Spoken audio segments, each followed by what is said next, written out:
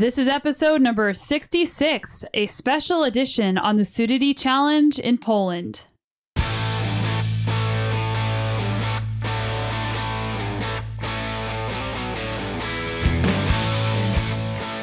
Welcome to the Sonia Looney Show. This is a podcast about how to live a high-performance life, spanning the categories of mindset, plant-based nutrition, and inspiring stories to help you be better every day. How's your day going? I'm so happy that you're here, and I'm thankful that you have been checking out our episodes week after week. If you're enjoying the show, I'd really appreciate it if you could leave a review on Apple Podcasts. It only takes a couple of seconds. You just have to open up the app, go to ratings and reviews at the bottom, and you can click 5 stars and leave a comment that will help other people whenever they find the show. Today's episode is a special edition. My husband, Matt Iwanis, and I went to Poland for the 6-day Sudety mountain bike stage race. And in this episode, we talk about the race itself, and we also talk about the travel experience and the cultural experience of being there. We talk about what it was like to drive on the roads in the Czech Republic and in Poland. We talk about the race itself, what it was like to be there, what the course was like, and also something unexpected that came up in Matt's race that I think will be helpful for anyone listening to this show. We also talk about traveling in Krakow and Prague. So I think that there's a lot in this episode that's really fun. And if you're curious about what it's like to race a mountain bike in Poland and what it's like to travel there, I think you'll like this episode. I want to give a shout out to our podcast sponsor, 4 Sigmatic. 4 Sigmatic makes adaptogenic mushroom products that you can add into your drinks and juices, or you can just drink it alone. I found out about this product this year and have been trying it out, and I've been enjoying the chaga mushroom elixir the best. And chaga mushrooms are dense and detoxifying antioxidants, and they're also really awesome for anti-inflammatory things. And as athletes, we always have something that's inflamed, so being able to drink that has been helping with aches and pains and detoxing my system. I also was using it for jet lag. There's a little bit of information out there saying that it helps rebalance your system, and that's kind of what adaptogens do in general. Mushrooms are scientifically studied and are a really great way to supplement and add into your diet. I like this company because they also have a free mushroom academy, so you can educate yourself and learn a lot about these mushrooms that we don't really learn in our society. We're always about eating portobello mushrooms and button mushrooms, which aren't really superfoods in the same way as some of these ancient mushrooms are. I encourage giving it a try. Go to foursigmatic.com. That's foursigmatic.com/Sonia Looney, or use my name, Sonia Looney, at checkout to get 15% off any of their products. And I'd love to hear what you think. I'd love to hear what your favorites are. So go check them out. And last, if you're enjoying the show, make sure you take a screenshot and post on social media or leave a comment for me and for any guests that you hear on other episodes. We love to hear from you, and it's so cool to see whenever you guys share it. I want to give a special shout out to podcast fan Ricardo Ryder for taking lots of screenshots and sharing. It's been really cool to connect with you, so thank you. It was super cool to have Matt on the show with me. He's such an insightful guy and so well spoken. So I'm really thankful that he was able to make it. I hope you guys enjoyed this episode. Here we go.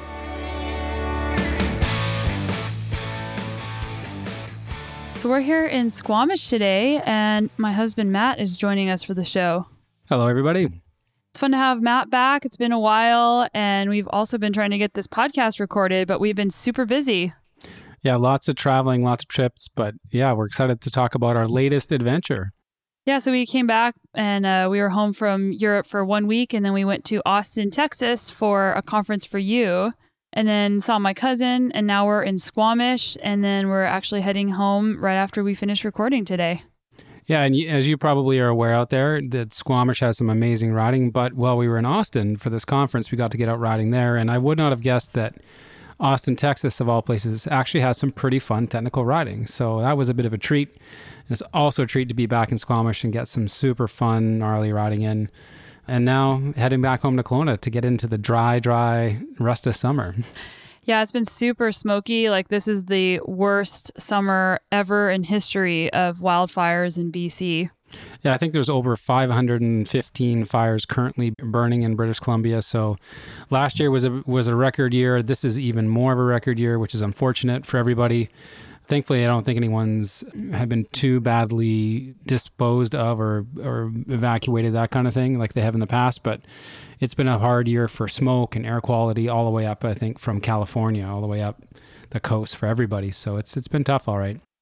Yeah, so we went over to Poland for the Sudety Challenge stage race, and that was one of our big trips that we had planned for the year. And I first heard of this race. It's been a few years since I've heard of this race, but at Brazil Ride last year, I met the guy, and his name is Tom Janas, and he's the one who owns the Bortograph photography company. So if you guys have been at some races, there's a photographer business there, and they take lots of awesome photos. So I met him, and we were just chatting, and it turns out he's originally from Poland, and he was telling me that race specifically had some really good single track.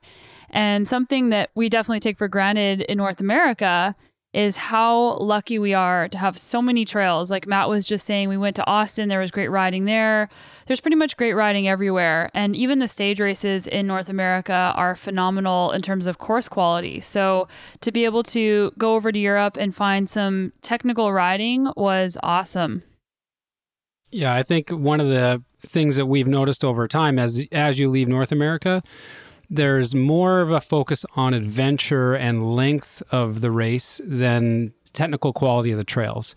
So we'd heard quite the opposite about Poland. Not only do you get a very tough, challenging course that are long days with adventure, but there's also legitimately tough single track. So we went in there being a little bit skeptical because sure, we've heard things are technical before, but I think we were both pretty pleasantly surprised. It was a pretty legit course. Yeah, and our preparation wasn't exactly what we were hoping for. Like we did a race block in June with some really fun BC races, and we had all these grand plans to do everything, conquer it all, and we really planned to spend a lot more time with family this summer because it's really easy, just get busy and then forget to make time for family and take it for granted. So we had all these family trips planned, but unfortunately, whenever there's family around and particularly little kids, it's easy to get sick, and we both got sick on this weekend, and it was like 2 weeks before, or maybe a week before we were leaving for the race. So both of us were sick right before leaving, and this has been a tough year for both of us actually in terms of sickness, and we're like, what's going on? And of course some of our family members are like, well, you need to eat some meat, that's why you're getting sick. But it's like, actually not, because both of us hadn't been sick. Like I hadn't been sick in 4 years, and then this year I've just been sick so much. And it's from burnout. And like I work with Dr. Chris Keim, the sports psychologist, and she's been on the show multiple times, but she kept telling me like, look, and she's been telling me this for over a year, like you're overdoing it. This is too much. You need to really pay attention to this. And I'm like, whatever, I'm just going to keep pushing. I'm just going to keep trying to do it all. And that just wasn't working. And of course, this year, my health is showing it. I've been sick a lot, and it's been really frustrating in terms of training and getting ready for races and just missed time. And it's just not fun to be sick. And then also from burnout, just the feelings you get. I mean, you lose kind of your sense of joy. You don't have the same amount of joy for the things that you're doing, and everything just feels a lot harder. So it's been great to be able to recognize that that's what that was, and now to try to make adjustments accordingly. But it's super hard whenever you're very driven and you love everything that you're doing to back off. So before Poland, we were both, Matt as well, because he also runs a business, we were both in a state of just kind of being sick and burnt out.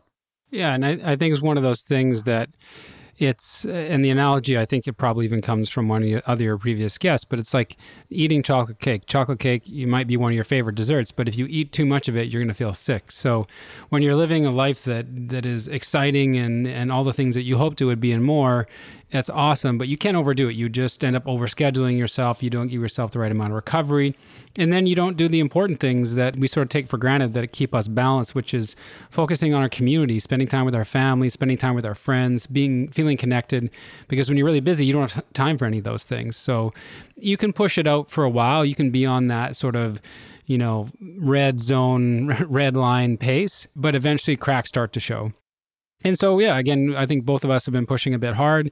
And I think as a professional athlete, again, I'm not a professional athlete, but I think as a professional athlete, when you expect your body to perform perfectly all the time, you see that quickly. You can't perform to your best when you have cracks showing. So yeah, it's been an interesting year of learning how to be respectful of that you can't actually do everything. And even if you can fit it into your schedule, doesn't mean that you should. But sometimes the only way of learning that is experience. Even when someone tells you who's a professional, hey, you're overdoing it, you need to slow down. Sometimes you have to live it to understand that. Yeah, so Poland was awesome because we had to sort of shift our expectations a little bit, both of us, for how fit we thought we would be or what our expectations of the race were going to be. And fortunately, I ended up winning the race and I suffered a lot, but I had the fitness that I needed to get through that race. But going to Poland was a great experience for us because you had to unplug from everything from your life. And this is something that I love about stage racing is that all you do is ride your bike. And it might appear from the outside that all I do is ride my bike on a daily basis and that my whole life is a vacation, which compared to some people, it actually is. But it was awesome to go there and just unplug from everything. I did my best to just do the minimum. And basically the only work-related things I did was make sure my podcast got out every week. And I had pre-recorded all of those episodes before we left. So it was just awesome to go there. And it was just really rejuvenating, even though we did this really hard race. Yeah, it's one of those fun things that we get to do. And I think you specifically target races like this where you don't know what to expect. We didn't know what the culture would be like. We didn't know what the geography would be like. We didn't know what the people would be like. So that's part of the fun and part of the adventure. And you have to immerse yourself. You don't have time in your, there is no mental capacity for thinking about what am I going to, make for lunch next week? Or what about this project I'm working on? It's just trying to make sure you're getting through the day. And actually, one of the funny examples would have been, we landed in Prague and picked up our rental car and started driving down the street as you go. And they drive on the same side as we do in North America, which is very helpful. But the road lines aren't painted a lot of times. And as we got into Prague, into downtown Prague, there's trolleys. And there's these random rules of when a trolley has right of way and when they don't. And there's signs we've never even seen before or recognized. So we're driving through these like busy downtown Prague, dodging traffic, trying not to kill anyone, trying not to get killed ourselves. And jet lagged, of course, because you've been up on the plane for hours. So that first just drive to our hotel into Prague was a bit of an adventure. Yeah, definitely. And like the roads in downtown Prague are cobbled. So like you don't even really know if you're on the road anymore. So that was really fun. And we had heard lots of great things about Prague and we stayed I think it's called the Lesser Town. So there's a river that divides Prague. And it was really neat. Like the hotel that we stayed in was, I don't even know. It felt like something out of a Monty Python movie. Most of Prague felt like it was out of a Monty Python movie, actually. But yeah, it was neat little, we were carrying our bike suitcases. So we have Evoc cases, which are soft-sided, and they have wheels, but they're still relatively bulky. But I consider a carry-on. Ace Ventura, come on.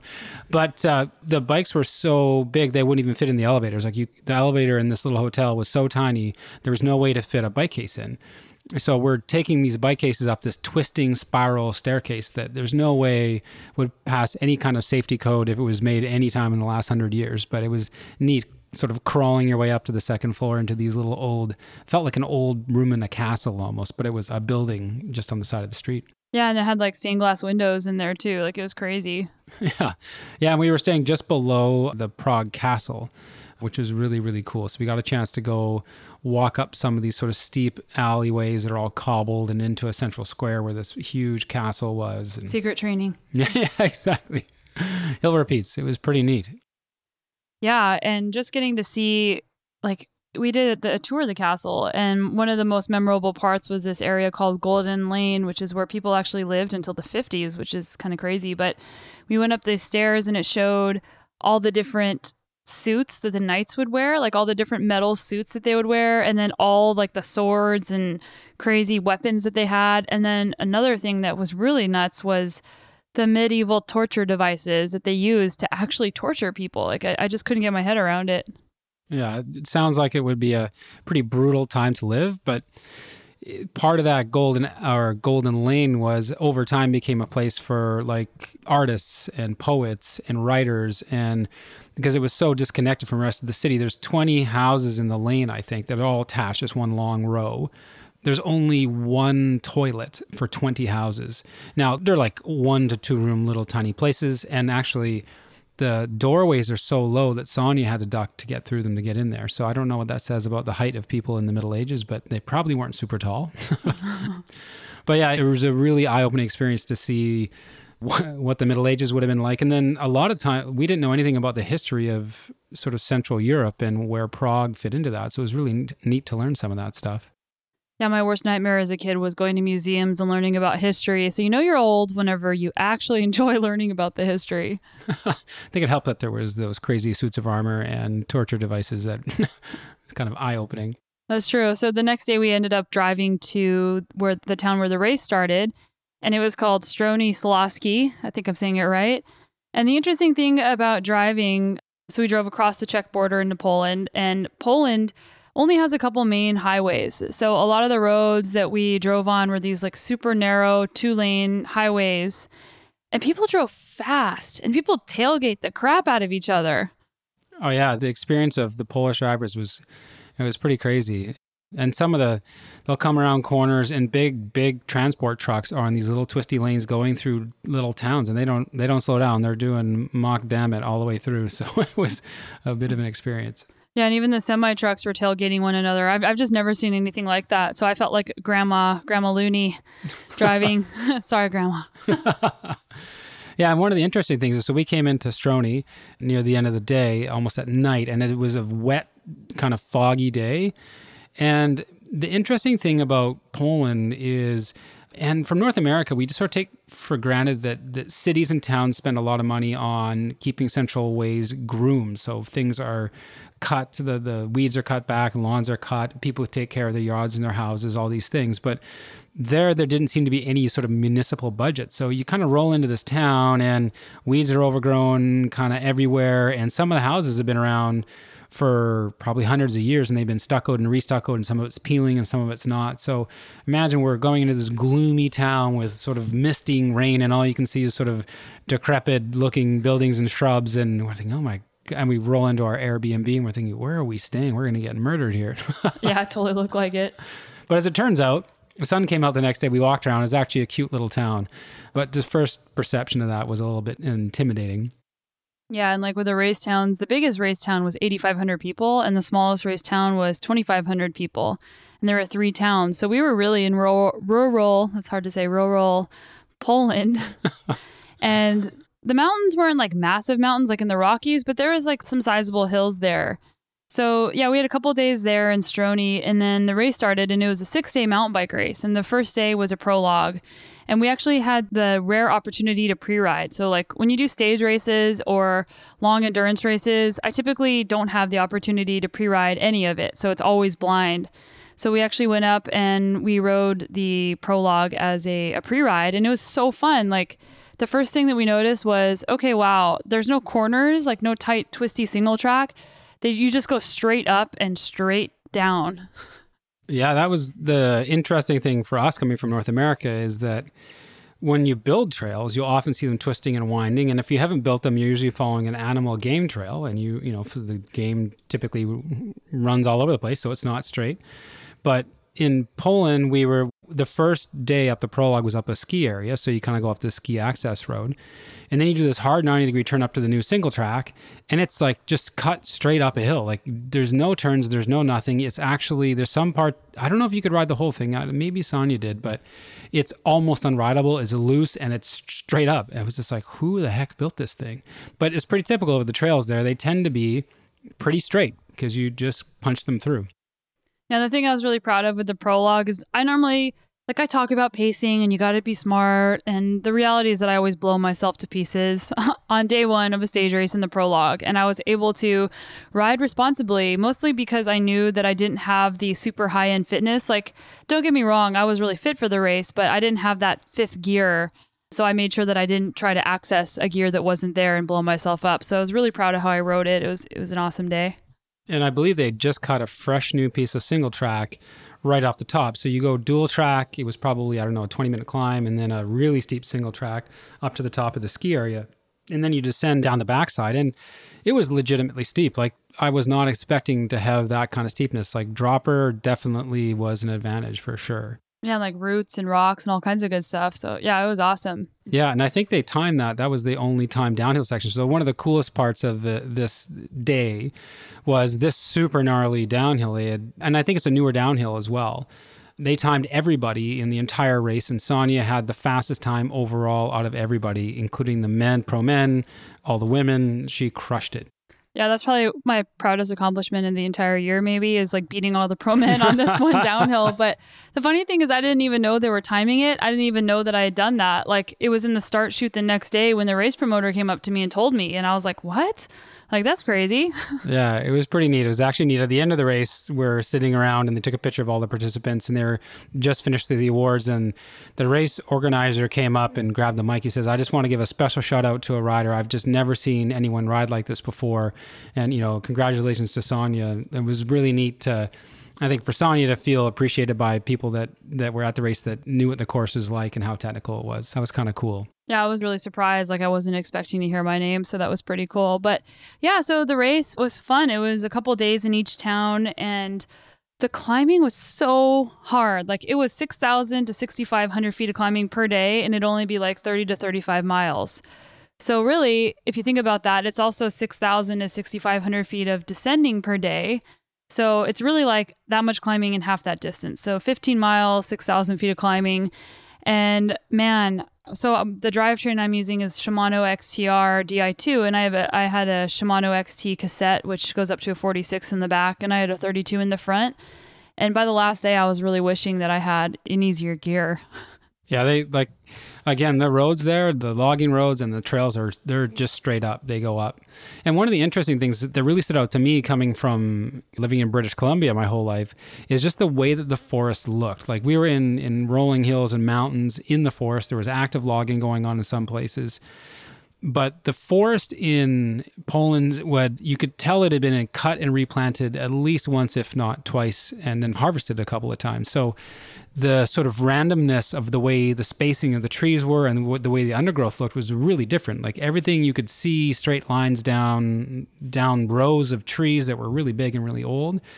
And it sort of lacked the wildness that you would often see in North America with trees, different types of trees and in different places. So it's a little bit eerie, and you saw a lot less animals. Like, when we were riding in British Columbia, we see bears regularly, we see moose, we see deer, you see little animals like, grouse and fox and birds, and they're just everywhere, right?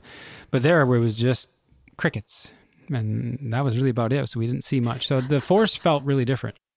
Yeah, crickets and the sound. So this is something that's really funny and super annoying for me.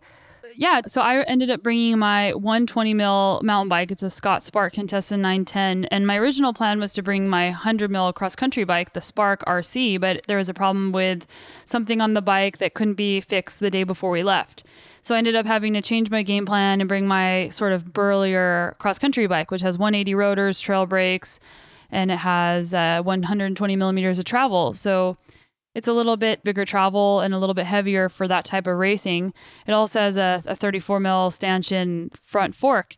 And after seeing how technical and steep the race was, I was actually really happy I had that bike, but it was a lot more challenging. It's like probably 2 pounds heavier than my RC bike. And that makes a difference whenever you're climbing that much every single day. So there was all these guys who were just incredibly fit. I mean, massive credit. I know how hard you have to work to be fit like that. And these guys were just killing me on the climbs. And they were also riding hardtails, which is something I also thought about, and how hard that race would be with the descents on hardtails. And a lot of people had flat tires and a lot of people were walking because it's just so incredibly hard. But it was still annoying getting past. Like, nobody likes getting past, and I'm super competitive. So of course I'm like going as hard as I can, and I hear behind me click, click, and the sound of crunching tires on dirt and these guys catching up and passing me. And I could hear them, and I gotta get away from the microphone so it's not too loud in your ears. But I would just hear just like, I just hated that sound. These guys are just, I don't know why they have to do that when they're like coming up to pass me. It's like, just like, go away.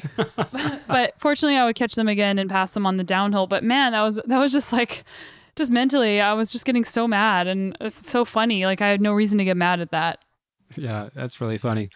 The interesting things about this race is it's put on by a race promoter that does a bunch of other races in Poland as well, which unbeknownst to us has a really good racing scene actually. But it's so technical and it's not UCI. So a lot of the people that are not strong technically won't go to these races because they're so technical. So it narrows the field down to technically very good riders for the most part. And of course, fit riders too. But, you always get the super fit people on the uphill. But, when you take a hardtail to a race that's been promoted as being one of the most technical ones in all of Europe, if you bring that hardtail, you're either some crazy freak show descender or you're probably going to be walking the downhills. Yeah, for sure. So with the race, it was pretty awesome just to see how courteous everybody was and how much camaraderie there was, because previous races I've done in Europe, like the Andalusia stage race, for example, is a really frustrating experience. I mean, it's a really cool course and a really cool experience. And I did that race back in February and I had done it another year. But there's so many people on the trail and then people just don't move out of the way on the descents. So you'll be killing yourself on the climb and then people are passing and then you can't pass on the downhill because there's just too many people walking. So the awesome thing about the Sudety challenge in Poland was that if you weren't as good on the descents, people actually moved out of the way for you like 99% of the time. And that's really rare for a race in Europe. So I was so thankful for that. And it made it more fun because people were actually happy for you if you were better than them. They weren't mad that you were passing them. They're happy for you. So having that positive environment where people are happy for each other's success and inspired by somebody's fitness or somebody's skills just made for a really cool environment. Absolutely. The cool thing was definitely the diversity of the field. So you had people from Italy, from Switzerland, from all over Europe. But everybody was there because they knew the trails were awesome. Like this race is definitely burly, and I would say that would be the best way to describe it. And so when people are out there racing, they're all there to get the best experience they can. So you get people very respectful of one another, and it was a really good vibe. There's all kinds, and often in these kinds of races, you'll get groups of people staying in tents or having a sort of a race community. And they had that here. They had a lot of locals sleeping in the gymnasium. So you would bring your sleeping bag and your mat and you sleep in the gym. We did not do that, thankfully. Because it was incredibly, incredibly humid and they were going through a heat wave there. So typically the weather in Poland at this time of year would be about 23 degrees Celsius to 25, which is going to be 70 to maybe touch 80 degrees Fahrenheit. But there's a massive heat wave and we were going up to 30 and 35 degrees in the race, which is closer to 100. 36 degrees is 100 degrees Fahrenheit and humid, like incredibly humid. So it was really challenging. Like you were just like sleeping is difficult because there's no air conditioning because they're typically not that hot. So your recovery is compromised. So it was nice to have a good culture and good community because sometimes those conditions were a bit wearing for sure. Yeah. Another interesting thing was the beds in the hotel rooms were really hard. There was like sleeping on a board and that's just how it is over there culturally. Like the beds are just really hard everywhere we stayed. So we were happy to come home and have our soft little bed. I know. So soft, actually. I think a Thermarest would definitely be more comfortable than their beds by a or softer anyways. Yeah, so I don't really have much else to say about the race because going into a play-by-play is pretty boring, but the women's field was pretty cool because there was women from so many different countries. And fortunately, or unfortunately, I don't know how you view it, but I viewed it as fortunately. I had a pretty solid lead every single day. So it was kind of a low stress, competitive environment, which is good because, yeah, it's low stress, but it's also bad in a way because it can also, whenever it's high stress, you might be able to push a limit that you've never seen yourself push before. But I still had to work hard. There's 2 days where I decided to start a little bit slower because I just didn't want to suffer that much at the start. And both of those days, the second place girl, Sandra Backman, caught me. So, it's important to have that pressure coming from behind, but it was a luxury to have a little bit of a lead each day. But the cool thing was that the second and third place gals, the third place girl was from Poland. They had a tight race going. So there was like a fire behind me going on, this strong women's competition. And it was awesome to see that and just cool to meet women from different places in Europe. Absolutely. And the men's category was the same thing. It was pretty much a battle every day. And again, there was a bunch of mechanicals. We were lucky enough to avoid that pretty much completely with, having the right bike, having full suspension, having the right tires, running the right pressures. All that stuff pays off over 6 days because there was a lot of changing of leads just because somebody blew themselves or blew their bike apart in the middle of the race. Yeah, actually, I did have a mechanical. So I didn't have any flats, which is amazing and great. Like I've been using Maxxis tires this year, and I'm typically not a big flat tire person. Like I used another brand for several years, and I haven't had that many flats in races. And like that comes from a number of things. Like number one, when someone's having lots of flats in races, they're probably choosing a tire that's too light. So I tend to ride a tire that's a little bit heavier or a little bit thicker of a sidewall. And I was using the Maxxis Icon at this race, a 2.4 in the front and a 2.2 in the back. But a lot of times people run these like paper thin tires to save weight on the climbs, which I don't actually think is faster over time. You're playing an odds game, especially in a stage race whenever you don't have, we don't have people with wheel sets in the middle of the forest waiting for you. Another thing is that learning how to be a really technically savvy rider means learning how to pick good lines and knowing which line is going to potentially cause a flat, or knowing when to slow down a little bit. Like there are sections with which is basically like a scree fields that are steep, full of really sharp rocks. And I would intentionally go slower, not a lot slower, but just slow down a little bit on those sections because I know that the likelihood of flatting is higher in those places. And it would be in those places where you'd see the trail littered with people fixing their flat tires. But the mechanical I had was a really interesting one, and I didn't even know this was possible. So most of my brake hosing is internally routed, but there's a little bit on the bottom that's showing. And I was just going down one of these rocky descents that I was just mentioning, and suddenly my back brake stopped working. Like I felt it work, and then I just sort of all of a sudden it lost power really quickly and went to the bar, and then there was absolutely nothing happening. And this was like halfway through one of the days. And it turned out that one of those sharp rocks had jumped up and slashed open my brake housing, which I literally have never heard of this happening. It was just this crazy freak accident. So for the rest of the day, I had to race with only a front brake. And if you're going to have a brake fail, I would say the back brake is probably the better of the two. But near the end of that day, it got really sketchy because it was very steep, like crazy steep, and you couldn't ride it unless you had two brakes. So I was like off my bike, like trying to run down these downhills. And it was scary even like holding my bike because I only had the front brake, and just wheeling the bike down the hill was dangerous. So I ended up having to carry the bike. So that was kind of frustrating, but I managed to just mentally get through it. And fortunately, I was able to ride most of the descents without a rear brake and just learn. It was interesting because you learned when you use your rear brake and then how to like start choosing different lines. Like you'd start actually running over like big roots and stuff to try and slow yourself down without having to brake on these downhills. But then, so the mechanics did a great job. They like had to replace the entire housing, and for internal routing, it's a big pain in the butt. So they did a great job with that and did it quickly. But unfortunately, I had given them new brake pads to put in because just for good measure. But unfortunately, somehow they forgot to put in the screw that holds the pads in place, which I didn't even know. And ultimately, it's my responsibility to double check the work that has been done on the bike. So it's, I'm taking responsibility for this. But the next day I'm riding along and I'm like, yeah, like my brakes are working. Everything's good. I'm riding. And then all of a sudden, nothing, no rear brake again. And I was like, you gotta be kidding me. And I didn't know what happened. And like the hose was intact. And I just like, was whatever. I'll just keep riding. And I got to an aid station. And at one aid station, they have the mechanics there.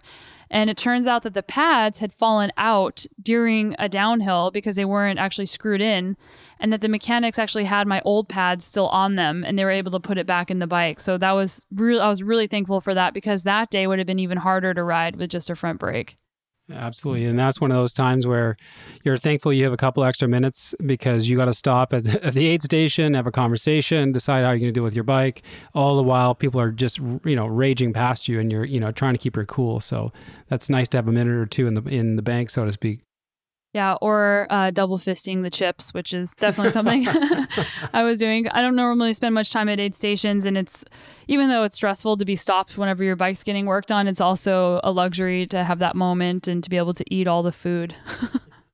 So the race was an awesome experience, and we really loved it, but we also tacked on some tourist time, which we'll briefly share some stories from that. After the race, we went to Krakow, Poland. And the interesting part was the GPS said, it's only going to be a 3.5-hour drive. So we were prepared for this 3.5-hour drive, and we're so wrecked after this race, just so exhausted. And the drive ended up taking closer to 6 hours because of those 2-lane roads and all the craziness. And then they have like a toll road. It's like one of the only highways. It's a toll road, but then it's the old school kind where you have to stop and give them money at the window. So we were like stopped for over 30 minutes waiting to pay to get in. But we finally made it to Krakow. And Krakow was my favorite place that we visited. And I think that was the same for Matt. It just felt so medieval. It felt like something out of a movie. Like there was still parts of the city wall from way back in the day. Like I don't know how long ago, but they had like a city wall with towers and they had these little castles and they showed where the moat used to be. Like it was just so crazy. Yeah, the history of the area was really neat. I didn't realize that Krakow was part of Bohemia, which would have been closely associated with Prague and other areas, which was a center in the Middle Ages in even like 900 and 1100 AD. They had one of the first universities there, and some of their rulers were really focused on arts and culture and how that develops your society. So, and still to this day, universities and cinema and arts are a big, big part of the culture in Krakow. So it was really neat. I had no idea that the city was really influential in the Middle Ages. And then again, seeing the old fortifications and the old churches that were built in like 1300 and the castle. So we went up to the castle, and as the legend is that the castle was built on top of a dragon's den, and the first king of Krakow had defeated the dragon and then therefore built the castle on top of his den. So when you go there and you go to the castle, you can go down to the dragon's den. They actually have there's an underground cave, and they have this little exhibit you can go through and, stub your toes on stuff if you're wearing flip-flops, all kinds of good stuff. Yeah, one of the super interesting things that I just didn't remember or recall from history growing up was that it was a big part of World War II. And I thought that Auschwitz was in Germany, and it's actually in Poland, and that's the concentration camp from the Holocaust. And there was a series of them in that area. So everyone said, well, yeah, it's really hard to go there, but it's really worth going to.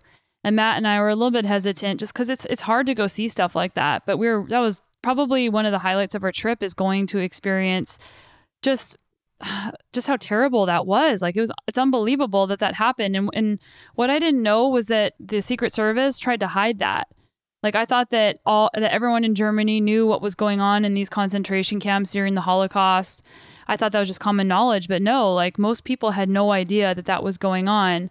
And whenever World War II was coming to an end, the Secret Service tried to bomb their own concentration camps to try and hide the evidence. Yeah, it was pretty crazy and prior to the start of the war, the Nazis practiced on their own people, getting the whole concept of how a concentration camp would work and how to hide it from everybody. And so really, Hitler experimented on his own people first. And then once he got the whole system dialed, then when World War II started, which I'd forgotten, started when they invaded Poland. Then, of course, he expanded that program and targeted Jews and gypsies and all kinds of people. But one of the most impactful things that we saw when we went to Auschwitz, there's, I think, 4 concentration camps in the Auschwitz area. So Auschwitz II, Birkenau, I'm probably saying that wrong, isn't as well kept as the main Auschwitz, which is all the buildings are intact. They've been turned into exhibits, like museum exhibits. So you can go to each one of the buildings and they tell a different story, and there's lots of good information, and it's pretty powerful. But I'd say the more impactful one was the second one we went to, where it would have been mostly flattened and blown up by the Nazis. But they had these little plaques explaining what each one of the former buildings were. And when you come in, there's this giant gate with these railroad tracks that go straight through the gate and right straight to the back of the compound. And there's, no exaggeration, hundreds of buildings that would have been housing people. But a train would have rolled in, a big, long, cattle car full of people. Now, at the end of the cattle car was the extermination, the gas chambers. And 75% of the people that got off that train instantly were sent to the gas chamber. And 25% of them, if you were strong and healthy, would have been then worked to death and then gassed.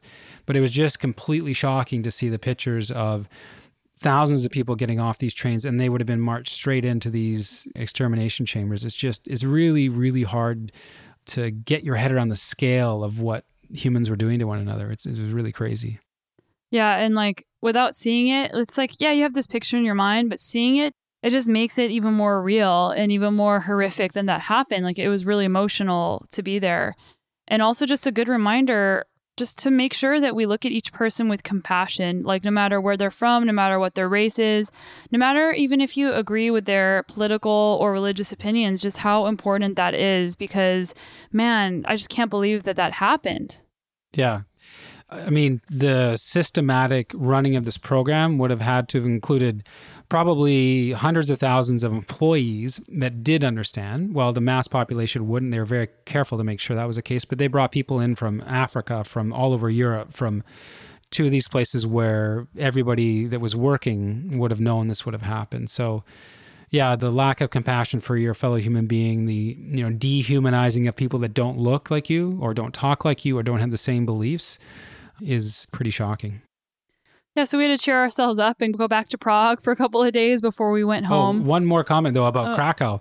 So the one thing I really liked about Krakow, the city, is that it felt sort of very authentic. You had the very old parts of Krakow and the center squares and these like really neat old buildings and cobblestones, but it still felt, even though there was tourism there, very sort of authentic, which we really, really enjoyed. And then I would say, from a vegan perspective, we stumbled across the one. There's actually lots of great vegan food in Krakow, but the one gem I did want to mention is vegan burgers. Like veggie burgers in Krakow are phenomenal. Like they are absolutely noteworthy. They're incredible. Yeah, I mean, we've had veggie burgers all over the world, and it was crazy. Like they had marinated seitan, which is like a wheat protein. And then this other one, it was like so big we couldn't even eat it. I can't even describe to you how good their veggie burgers were and how many different restaurants there were. It was amazing. Yeah, so thumbs up, veggie burgers in Krakow. Still world's best veggie burger scene. That's right. Most people don't know that, including us. So yeah, we moved on to Prague, and we had the GPS said it was going to be about a 5-hour drive. So we're like, oh God, it's going to take like 10 hours. It's going to be crazy. But we moseyed on over. We stopped in a small town or another town. It's the second biggest city actually in Czech Republic, called Brno, just for lunch. And that was a pretty neat place. Czech Republic definitely has a different feeling from Poland, and I couldn't quite put my finger on it. Could you? I think their level of wealth is a little bit higher, I would say, in Czech Republic, and the level of education that most people have. Rural Poland was still quite poor, to the point where you might have a town with 5,000 people or 6,000 people, and there might only be one or two restaurants in the whole town because people can't afford to eat out. It's not part of their culture to do so. So capitalism didn't seem to flourish in quite the same way in Poland.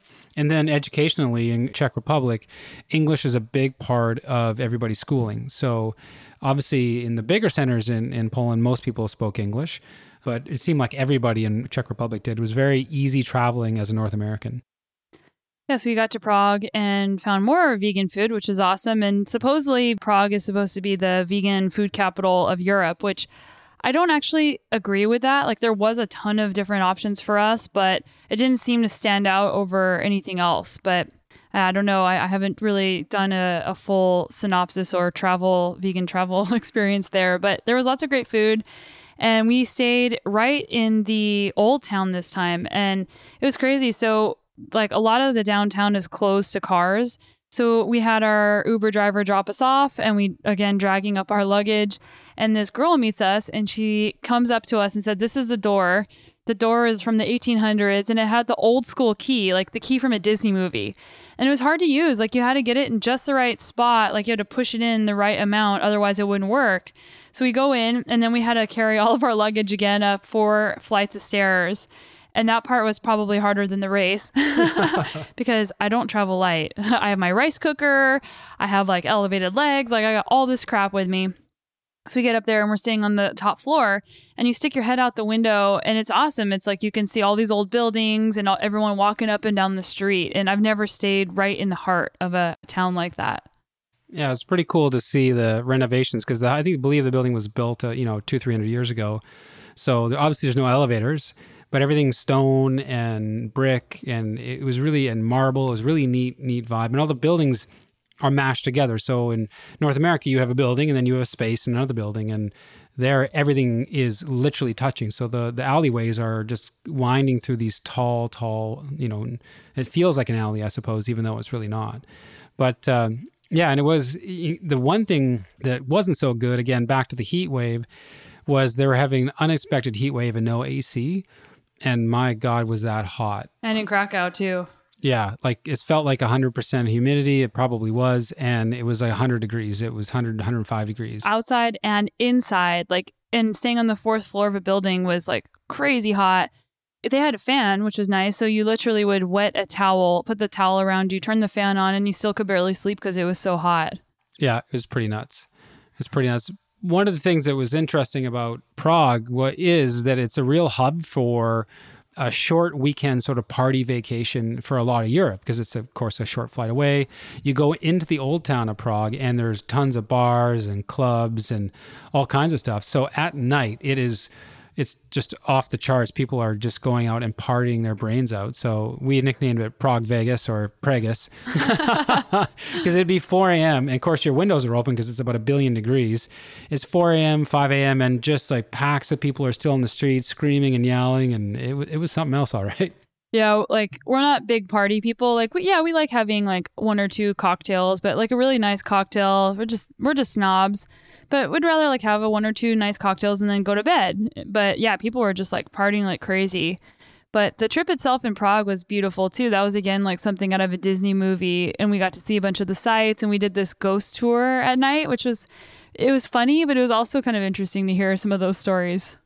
Yeah, absolutely. One of the things that I didn't realize is that Czech Republic has only been a country since 1990, I think 89, 90, when the fall of the Soviet Union. So as a country, it's still kind of a new country, and they drew new borders, and because it was the Czechoslovakia before, so Czech and Slovakia. So now those are 2 separate countries. And so you got to hear, in the ghost tour, you got to hear a bunch of really interesting stories from, decades ago and hundreds of years ago. But it was actually really kind of a fun experience. Between the roving groups of partying people and our ghost story guy, it was pretty funny, who actually happened to be an American guy teaching English in Prague, which is pretty funny. Yeah, so it was a great trip overall, and we got to have a lot, like the race itself was fun, and the travel around it was fun as well. And for me, like I choose races. People ask me, how do you choose a race? Do you choose races based on UCI points? Do you choose races based on prize money? And I don't know. For me, I'm not motivated by those things. I'm motivated by having cool stories and just chapters that I can look back on my life and say, that was a really cool experience, and I really remember that. Not to say races that are UCI or with good prize money won't provide that experience, but my number one requirement is it going to be a cool adventure. And Poland was somewhere that I probably would never go just as a tourist. Like I just never crossed my mind to ever even go there. To be honest, I didn't know anything about Poland before I went.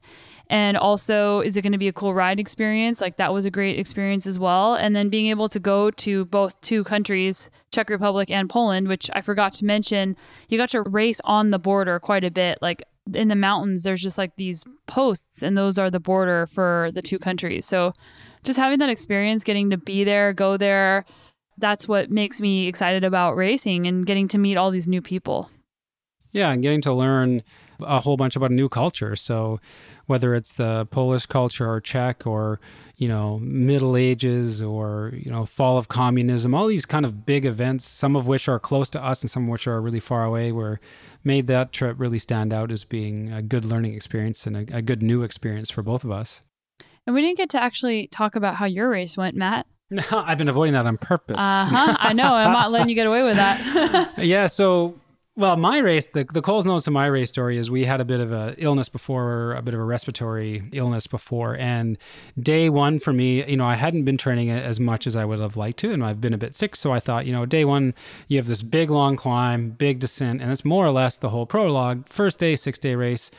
You know what? Let's just take it easy because we have 6 days and I'm smart enough. And I've done this enough to know that if I go really hard, it's going to be a problem. Or so I thought. So halfway up the climb, I'm thinking, geez, I feel really good today. You know what? The heck with it. I'm just going to pin it to win it because I feel good. And I know I'm going to suffer the next few days. Who cares? So sure enough, I did that. I had a good first day. I had a lot of fun, just suffering like crazy, but having a good time. But as it turns out, that was a bad thing to do. And I learned a lot about my physiology. So I was able to I ended up creating a lot of respiratory distress based on the illness before, and plus racing like right at my limit for that. So that hurt. Day 2, I ended up DNFing because of my respiratory system was totally shattered. So what ended up happening was, due to the illness and the day before, I was having a really hard time breathing. So I ended up having to walk little parts and then ride and walk and ride and walk and ride. And I did that for about 4 hours, to the point where I couldn't even walk up a 1 degree slope My respiratory system diaphragm was spasming. I couldn't control my breathing, and I started to feel super nauseous and like I was putting myself into medical danger. So I had to pull out, which is kind of unfortunate, but it was a good learning experience about how far you're able to push yourself until you really create damage, and when to pull the pin. And no shame. Sometimes things go wrong. I don't mind being slow. And at that point, it was beyond just the fact that I'm way off the back. It was, hey, I think I might end up in the hospital if I keep doing this. So yeah, it was a good learning experience. Yeah, and I think that something important to say is that you got back out there actually. Like you took the rest needed to feel better, and then you got back out there and you started riding again. Yeah, I took a day off, 2 days off actually, and recovered as best I could. And then I raced the last 2 days, and I was a long ways from feeling well, but I knew that as long as I stayed below a certain effort level, a really low effort level, I'd at least be able to ride. So of course, being all the way in Poland, I wanted to see those cool trails as well. But you just you put your ego away and you go, hey, why am I here? I'm here to experience a really cool place and do the best that I can, and got back on my bike and rode the last 2 days as best I could. And I mean, it was really slow, but it was as fast as I could go. So sometimes that's all you got, and I was okay with that. But there's some moments in there where you're pissed, right? I did all this training and I'm traveled all the way here and I wanted to do better than that. But sometimes you have to learn from your mistakes. So how do you put your ego away? Because it's really hard to do. And Matt, if you guys, most of you guys probably don't know him personally, but Matt is like incredibly calm. He's just such a calming person to be around. He doesn't get all worked up very often, and he's very good at managing emotions. So how do you put your ego away? I don't know exactly how to quantify that. I mean, I think everybody's different in how they're built, I suppose. Undoubtedly, I'm super competitive and I get very angry, and I've lost it in races with myself and other people sometimes. But I think for the most part, I'm able to feel that emotion and get angry, and then allow myself to be not hard on myself. So I made a stupid mistake on day one. I didn't count how badly the illness beforehand would affect me, and I made a mistake. And what do you do with that? All you can do is learn from it. So I parked that away and went, okay, I'm just not going to do that again. Like if I keep on doing that, then that's just not the smartest thing ever. But I put myself in a position where I actually took a positive. I was able to look at it and go, I had a really terrible experience. I DNF'd. But the positive that day was I was able to push myself to the point of medical emergency, and I was really excited to find out that I could do that. By the same token, I have to be a little respectful that you can do that to yourself if you're not careful. So it's not just about being tough or pushing yourself, because that can be really the wrong thing to do.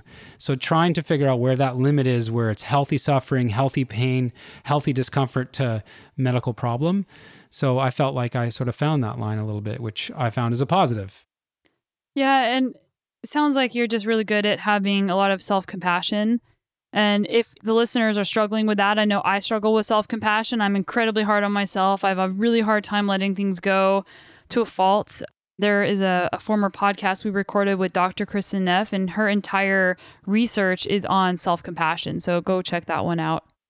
Yeah. And for me, I try and leave the past in the past as much as I can. I think it's important not to ignore it, not to bury it, to examine it if you can from as far a place away as you can emotionally, and then take that as instruction and then move ahead as much as you can. Now, it's hard to do that when you put emotion in the way, but I think the worst outcome that you can do is to ignore it and bury it, because it will come back in a negative way. So it's a balance between the two, respecting that you have to examine these things, but not getting trapped into a downward spiral. So yeah, I think that podcast that you previously recorded was really helpful with that. Yeah, and I also think that we get tied up in worrying about what other people are going to think about what happened. Like, oh, I didn't perform a certain way, or I had a DNF, or I just wasn't that fast. Like whatever it is that you're worried about, a lot of times we are worried about other people thinking bad things about us. But really, it's like if those people are thinking bad things about you or saying bad things about you, those aren't your people, and you probably shouldn't value their opinion anyway. Absolutely. And nobody spends more time thinking about you than you do, which is probably a good thing on all kinds of levels, right? But no one cares about you as much as you care about yourself. So if you think people are running around talking about you and how well you did or how bad you did or whatever, they may say one or two things about that, and then it's gone from their mind forever. So it's different as you become more of a public figure. You'd certainly have scrutiny from media and from other people. But even then, it's a lot less than you yourself think about it because it's stuck in your head the whole time. So it's trying to let your ego, relax your ego a little bit, as well as trying to manage external expectations. Yeah, and one more thing I wanted to add is actually something that I'm working on is trying to turn down the criticism, because a lot of times when we're highly critical of ourselves, we tend to be highly critical of other people for similar things. So if you can be more compassionate towards yourself, more accepting of yourself, try to be less critical of yourself, then you end up being less critical of others as well. And I've noticed that that's something I've been working on all year. And I think that that's been super helpful and something that we can all cultivate. Absolutely. And I think one of the interesting things, and it's a point that Sonia made to me, is what is and not everybody does this, but many, many people do. What is the first thing that you look at when you look in the mirror? Say you're standing in front of the mirror, where you typically look at the things that you don't like first, and then you might move on to the things that you do like about yourself. And that's a really messed up thing to do. We should be looking at ourselves and finding all the positives first and then the negatives. But if that's how you screen and how you think about yourself, of course, that's how you're going to view other people. You're going to look for the negative first and then find the positive, which is really unfortunate. So, but we do it to ourselves before we do it to somebody else. We would never want to say publicly that we did that to somebody else. It'd be horrific. Oh yeah, I know, I look for the worst in people first. It's just not cool. But for some reason, we allow ourselves to do that to ourselves. So yeah, that's a really interesting journey when you start paying attention to that. Awesome. Well, I hope you guys enjoyed hearing about our trip and race to Poland and the Czech Republic. And we're so thankful that you stopped by to share this experience with us. Absolutely. And I would highly recommend that race. If you get a chance to go to the Sudety Challenge, you want a legitimately burly race, and you want a great travel experience, go check out Poland and the Czech Republic. All right. We'll link that up in the show notes.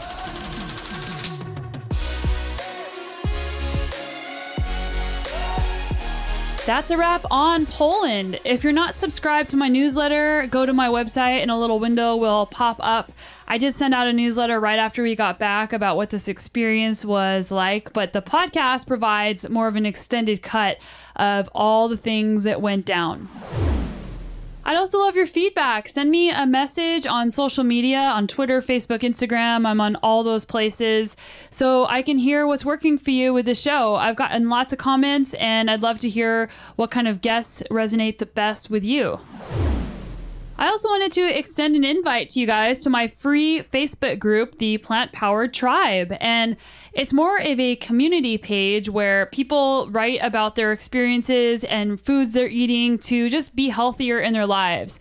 Everything is geared towards plant-based, of course, and you don't have to be a vegan. You don't have to eat plant-based to be a part of the group, but you just have to be interested in overall health and wellness. So go to Facebook and look for Plant Powered Tribe with Sonia Looney. And also, I now have an Instagram account called Plant Powered Tribe, and that's more about my food journey. It's mostly food pictures and information, and I've separated that a little bit from my personal other Instagram about mountain biking for those who are more interested in the nutrition side of what I'm doing.